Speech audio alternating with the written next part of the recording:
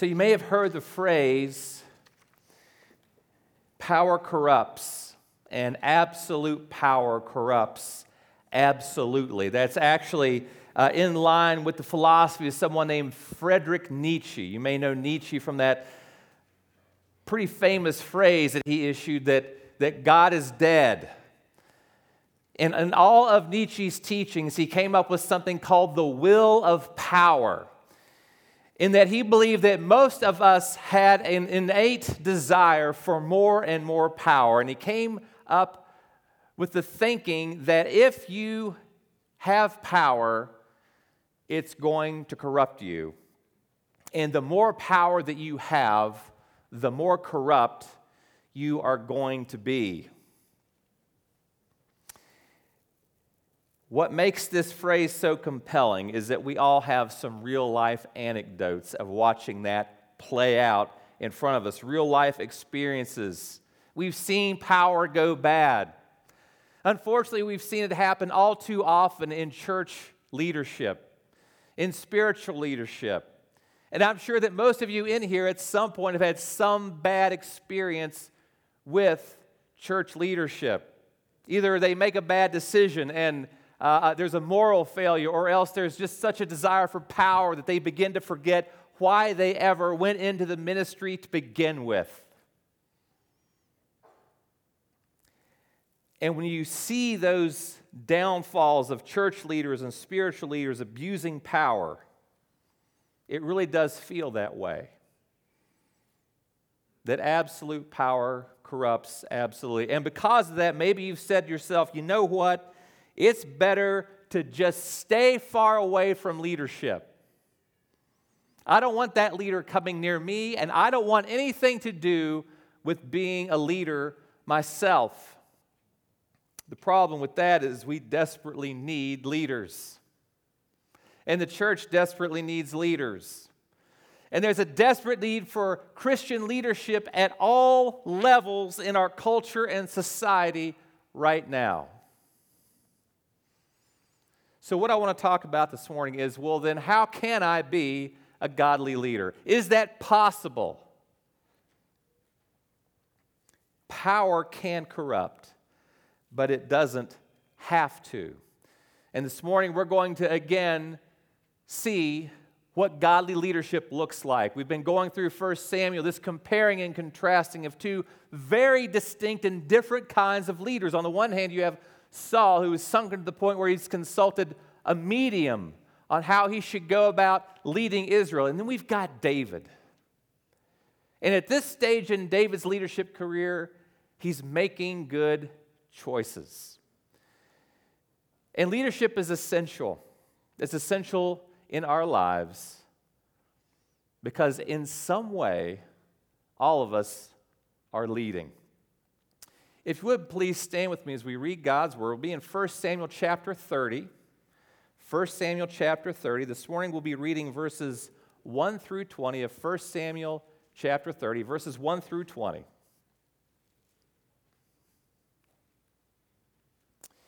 Now when David and his men came to Ziklag on the third day, the Amalekites had made a raid against the Negeb and against Ziklag. They had overcome Ziklag and burned it with fire, and taken captive the women and all who were in it, both small and great. They killed no one, but carried them off and went their way. And when David and his men came to the city, they found it burned with fire, and their wives and sons and daughters taken captive. Then David and the people who were with him raised their voices and wept until they had no more strength to weep. David's two wives also had been taken captive, Ahinoam of Jezreel and Abigail, the widow of Nabal of Carmel. And David was greatly distressed, for the people spoke of stoning him, because all the people were bitter in soul, each for his sons and daughters. But David strengthened himself in the Lord his God. And David said to Abiathar the priest, the son of Ahimelech, "Bring me the ephod." Abiathar brought the ephod to David, and David inquired of the Lord, "Shall I pursue after this band? Shall I overtake them?" He answered him, "Pursue, for you shall surely overtake and shall surely rescue." So David set out, and the 600 men who were with him, and they came to the brook Bezor, where those who were left behind stayed. But David pursued, he and 400 men. 200 stayed behind who were too exhausted to cross the brook Bezor. They found an Egyptian in the open country and brought him to David. And they gave him bread, and he ate. They gave him water to drink. And they gave him a piece of cake, of figs, and 2 clusters of raisins. And when he had eaten, his spirit revived, for he had not eaten bread or drunk water for 3 days and 3 nights. And David said to him, "To whom do you belong? And where are you from?" He said, "I am a young man of Egypt, servant to an Amalekite, and my master left me behind because I fell sick 3 days ago. We had made a raid against the Negeb of the Cherethites, and against that which belongs to Judah, and against the Negeb of Caleb, and we burned Ziklag with fire." And David said to him, "Will you take me down to this band?" And he said, "Swear to me by God that you will not kill me or deliver me into the hands of my master, and I will take you down to this band." And when he had taken him down, behold, there was spread abroad over all the land, eating and drinking and dancing, because of all the great spoil they had taken from the land of the Philistines and from the land of Judah. And David struck them down from twilight until the evening of the next day. And not a man of them escaped, except 400 young men who mounted camels and fled. David recovered all that the Amalekites had taken, and David rescued his 2 wives. Nothing was missing, whether small or great, sons or daughters, spoil or anything that had been taken. David brought back all. David also captured all the flocks and herds, and the people drove the livestock before him and said, "This is David's spoil." You may be seated. So this morning we're seeing a people in a time of transition. David's people, he was a king. At least he was becoming a king. God was making him into a king. He'd been anointed, but after he was anointed, he went right back to shepherding. And now God is bringing into his life events that are going to make him into the man that he would have him to be. Events that David would never have chosen for himself. And this is the nature of transition. Hard things are going to happen, and people are going to have to learn, who will they trust? Will they trust God, or will they put their trust in a man? This morning I want to talk about this subject of godly leadership. What does it look like? I want to focus on some traits that come up in regard to David, so that we'll see this morning 6 traits to be a godly leader. 6 traits that we see David exhibiting as we walk through chapter 30. I'd like to start out, though, just explaining, well, what do I mean when I talk about a Christian leader? So before we go there and jump back into this chapter, I want to talk for just a moment about a definition. This is from Bill Lawrence. He's actually the president and CEO of a group called Christian Leadership. And he says this: leadership is the act of influencing/serving others out of Christ's interests in their lives so they accomplish God's purposes for and through them. Now, as I've seen it, and for whatever reason, since I was a teenager, God has had me in positions of leadership. And real leadership happens when you see something that you know has to be done, and you believe so strongly in it that you say to yourself, I'm going to go and I'm going to do this. I hope that others will help, but even if they don't, this needs to happen.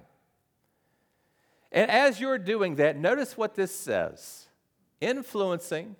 I think people are mainly influenced by your passion and your desire to see that thing happen.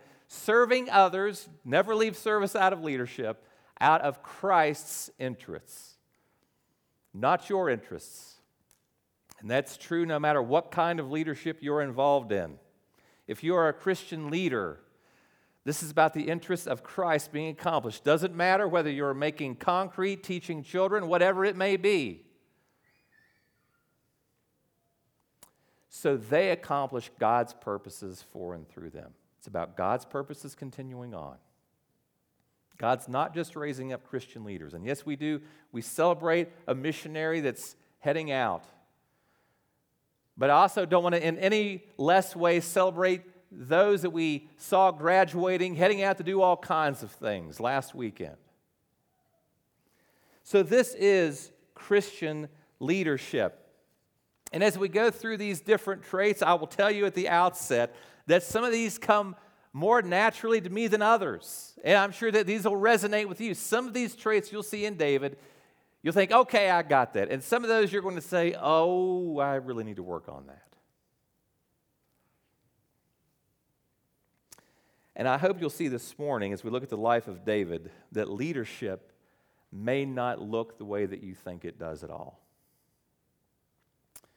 That's why we're talking about this, and I hope you'll see that you can apply this to your world and your life and in ways that you're leading somewhere. And these are all traits that we need to be exhibiting in our lives in any case. So let's go back to the text now. And we read about this attack by the Amalekites. Now, do you remember them? Paul was supposed to have utterly wiped them out, but he was disobedient, and he did not wipe out the Amalekites.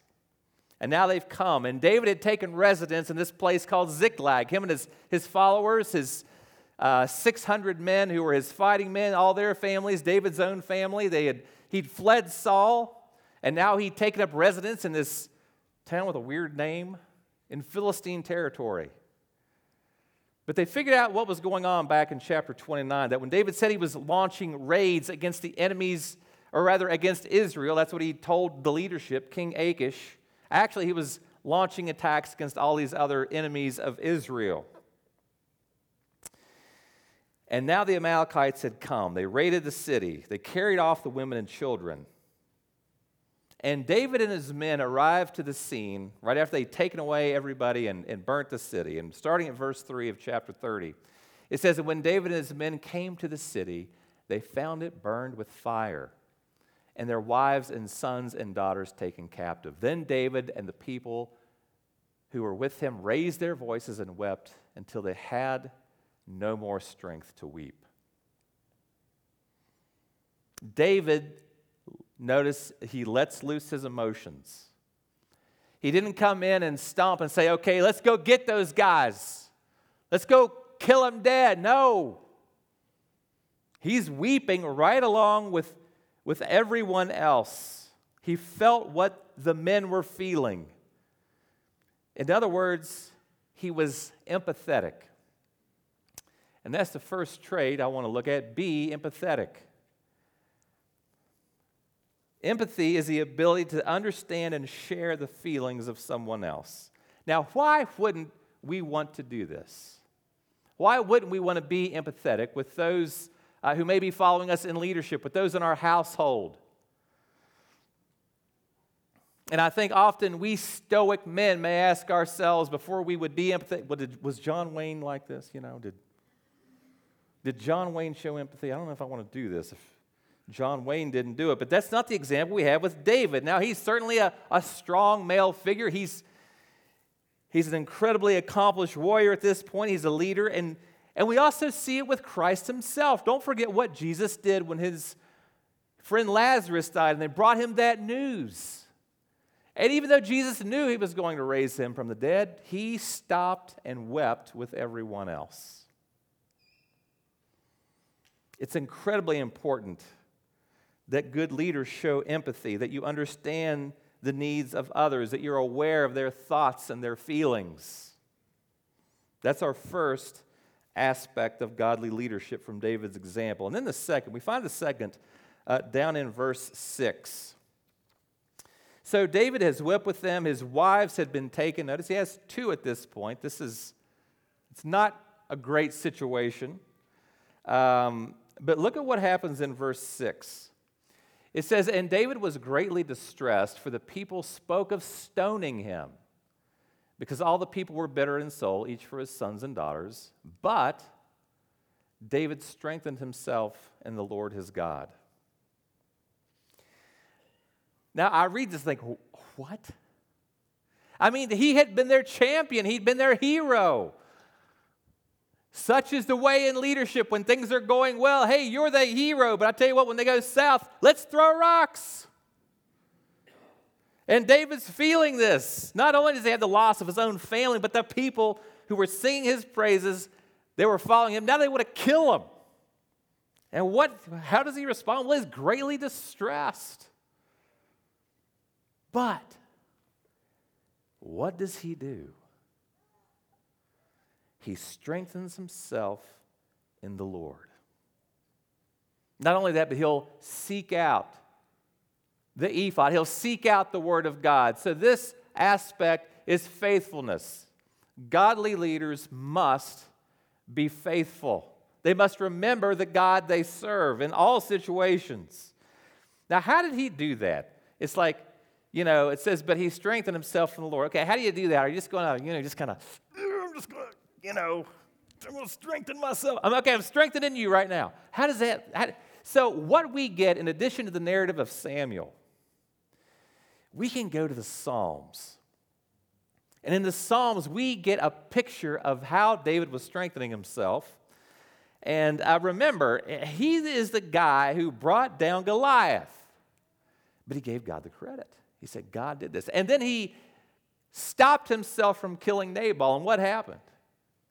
God took care of Nabal.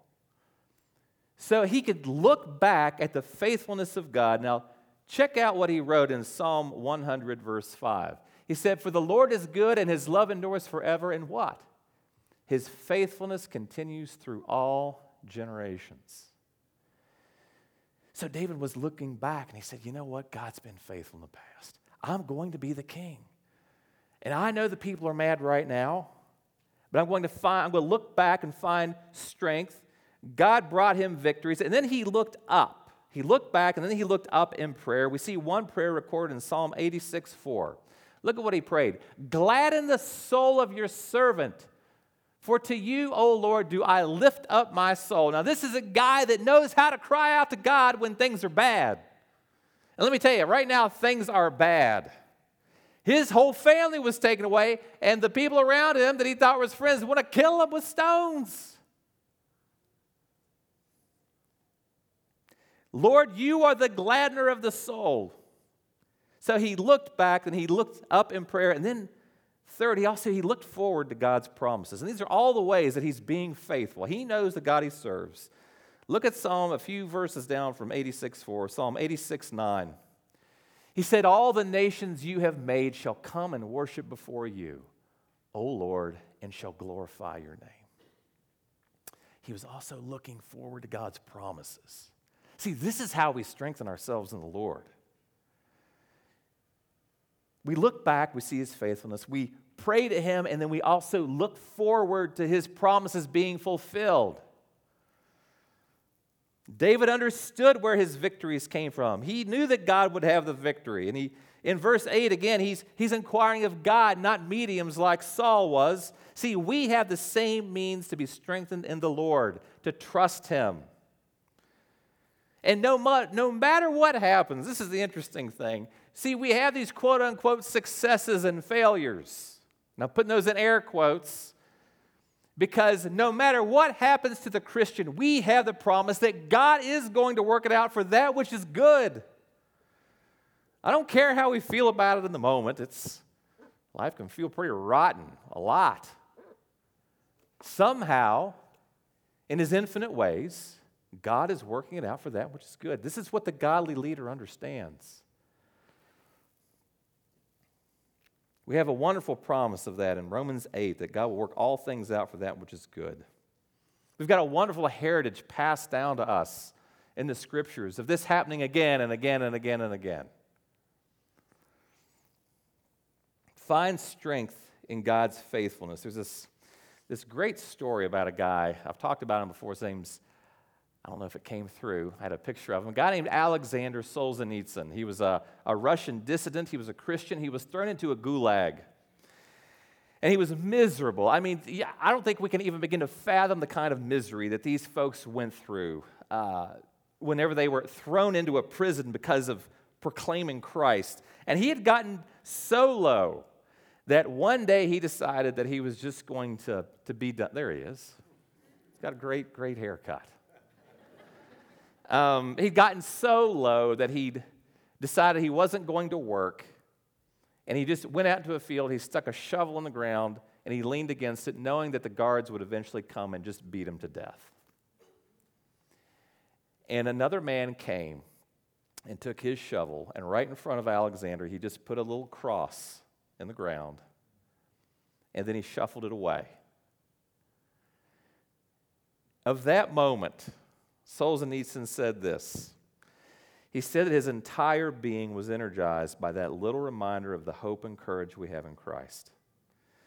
He said he found the strength to continue because a fellow believer cared enough to remind him of our hope. Be faithful. Don't forget the God that we serve. That's number 2. Then 3, we come to this third aspect of David's leadership, and that is to be decisive. To be decisive. In verses 7 through 10, David, he goes to the priest. All these Amalekites came in and took everything away. He goes to the priest and said, should we pursue them? I mean, he's not in a great place right now. And the priest assures his victory. He said, go after him, surely you will overtake him. And then in pursuit, look at what happens in verses 9 and 10. So David set out, and the 600 men who were with him, and they came to the brook Bezor, where those who were left behind stayed. But David pursued. He and 400 men, 200 stayed behind, who were too exhausted to cross the creek. Brook. Creek where I come from. So 1/3 of his men just kind of tuckered out and just said, we got to stop. And David had to make the call right then.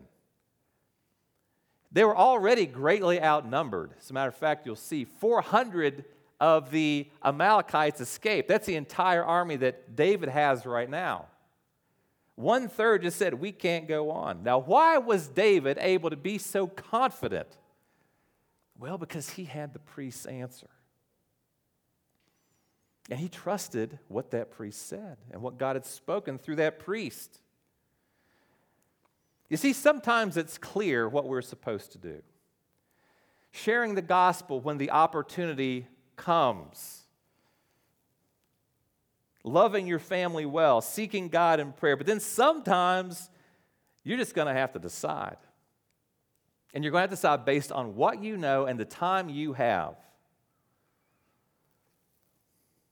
There's a quote from, his name's M. Scott Peck. He wrote a book called Leadership, and he said this about decision making. He said the best decision makers are those who are willing to suffer the most over their decisions, but still retain their ability to be decisive. You're going to have to live with consequences, no matter. But see, as Christians filled with the Holy Spirit, we can make a decision. And as long as it's not a sinful decision, as long as you're not giving into a temptation, you can trust that God is going to work this out. That doesn't mean there won't be consequences, but God can still work through the consequences. This is a trite saying, but it's true. Do your best and trust God with the rest when it comes to making decisions. And keep doing it. Then we come to this fourth aspect. We find it in verses 11 and 12. And look how David treats one of the servants of the men that are hunting them down. This Egyptian they run into, starting at verse 11. It says, they found an Egyptian in the open country and brought him to David, and they gave him bread and he ate. They gave him water to drink, and they gave him a cake of figs and 2 clusters of raisins. And when he had eaten, his spirit revived, for he had not eaten bread or drunk water for 3 days and 3 nights. And David said to him, to whom do you belong, and where are you from? He said, I'm a young man of Egypt, servant to an Amalekite, and my master left me because I fell sick 3 days ago. Now look at this difference. Here we have a young man. He was actually serving an Amalekite. And David and his men, they stopped, and they nursed him back to health. Now, he's a potential enemy, right? He's serving the wrong team. He probably expected to be killed, but now David and his men are treating him better than his own master did. Remember, he fell sick, and they just went on without him. They recognize, well, he's in no state to cause us any harm. And that brings us to this fourth aspect of godly leadership, to be kind. To be kind. And this is a picture of a great Christian leader taking the time to be kind. Yeah, I've become somewhat of a student lately of pastors that really screw up. It's just the way my mind operates. Before I went to the Grand Canyon, I read a book about, well, how do people die in the Grand Canyon, so I know what not to do. It was sort of this way with leaders. Well, how do these guys really screw up? And here lately, pastoral leaders, especially ones that become pretty prominent, where they've messed up is they've become these bullies. A few of them have made the mistake recently, and I think they understood it by the grace of God. They repented. It happened to Driscoll. It happened to McDonald up in Chicago. They just became these heavy-handed jerks that nobody wanted to be around. And somewhere along the way, they lost the reasons for why they'd gotten into ministry to begin with. And it's easy sometimes to miss the forest for the trees and become this sort of an oppressive leader. And when loving people comes secondary to our own desires for more, and we forget why we're doing what we're doing. And again, that applies to any area of leadership. That applies to how you treat those in your household. The Christian walk is more about people in the journey than success and some earthly destination. So take this time to be kind. And then we see this fifth aspect of godly leadership. We see it down in verse 17. Once David reaches the camp of the Amalekites, they're having a won all these spoils. And then we see it in verse 17. It says, "And David struck them down from twilight until evening the next day, and not a man of them escaped, except 400 young men who mounted camels and fled." Now, this is what you'd call a hillbilly whooping.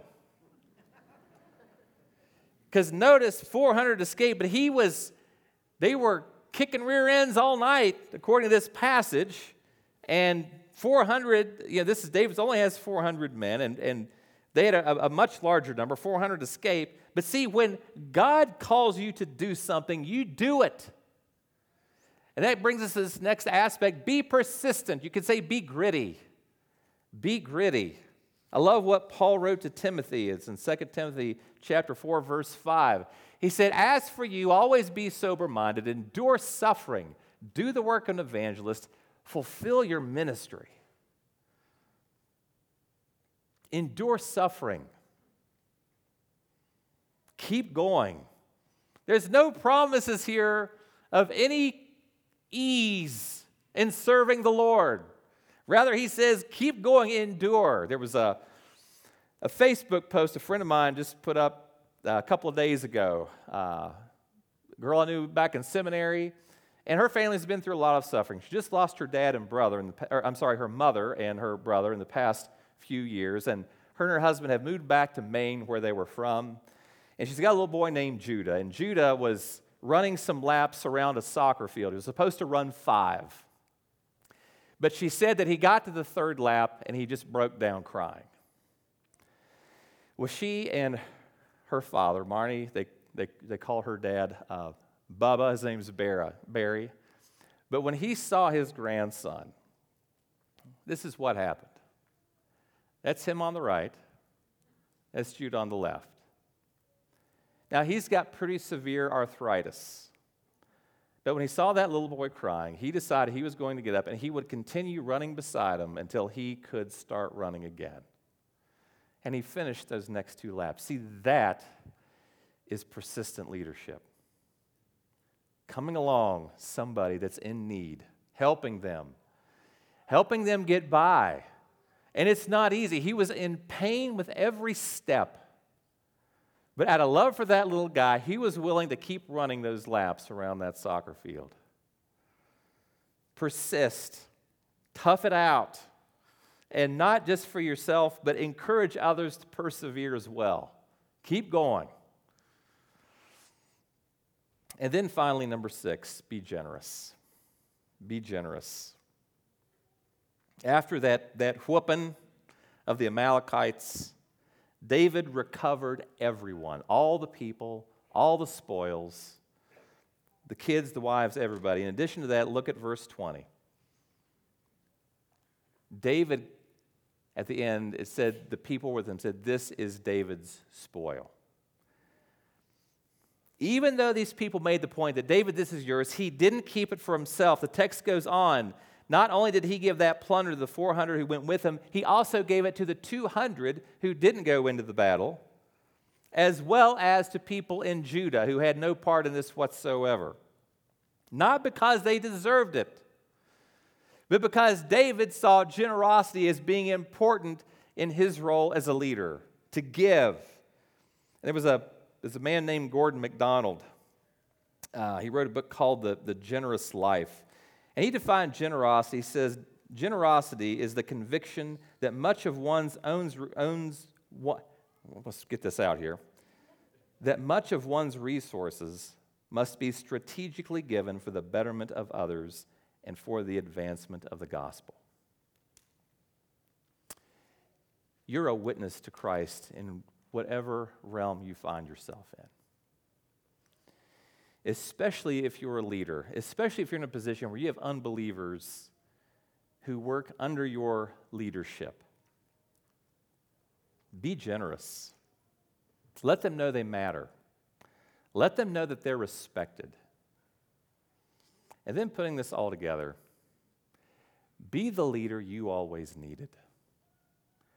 Be the leader that you always needed. And I hope that you will consider, if you're currently not leading,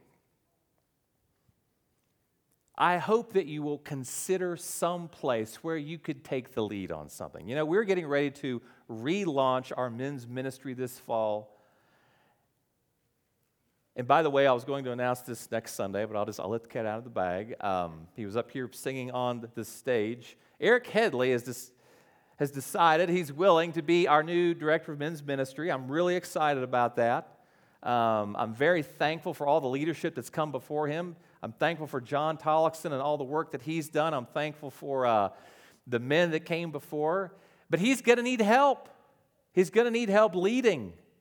And I hope when he comes tapping on shoulders, and John Barnes, thank you for all the hard work you've done. When he comes tapping on shoulders, it's my hope and my prayer that you would consider leading along with him. And by the way, we're going to be needing more elders next year.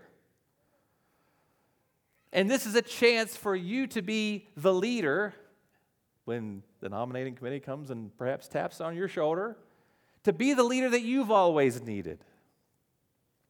And the best example we have of leadership, it's no surprise, is with Jesus Christ himself. The night before Jesus was going to be facing the cross, he brought all of his disciples into an upper room to have a meal together. And he was going to show the disciples what he came to earth to do and what the cross means, what his whole mission meant. And in this act that he performed, it was a new way for operating in the Christian world. So what did he do? At one point, he drew attention to himself. He wrapped a towel around himself, and he proceeded to get down on his hands and knees and wash the feet of all of these disciples. This is God himself. And he stood up and said, "Do you see what I just did? I, as your leader, as the Lord just served you. And I want you to take this pattern and repeat it in a number of different ways. And I want this quality to define the life of the church.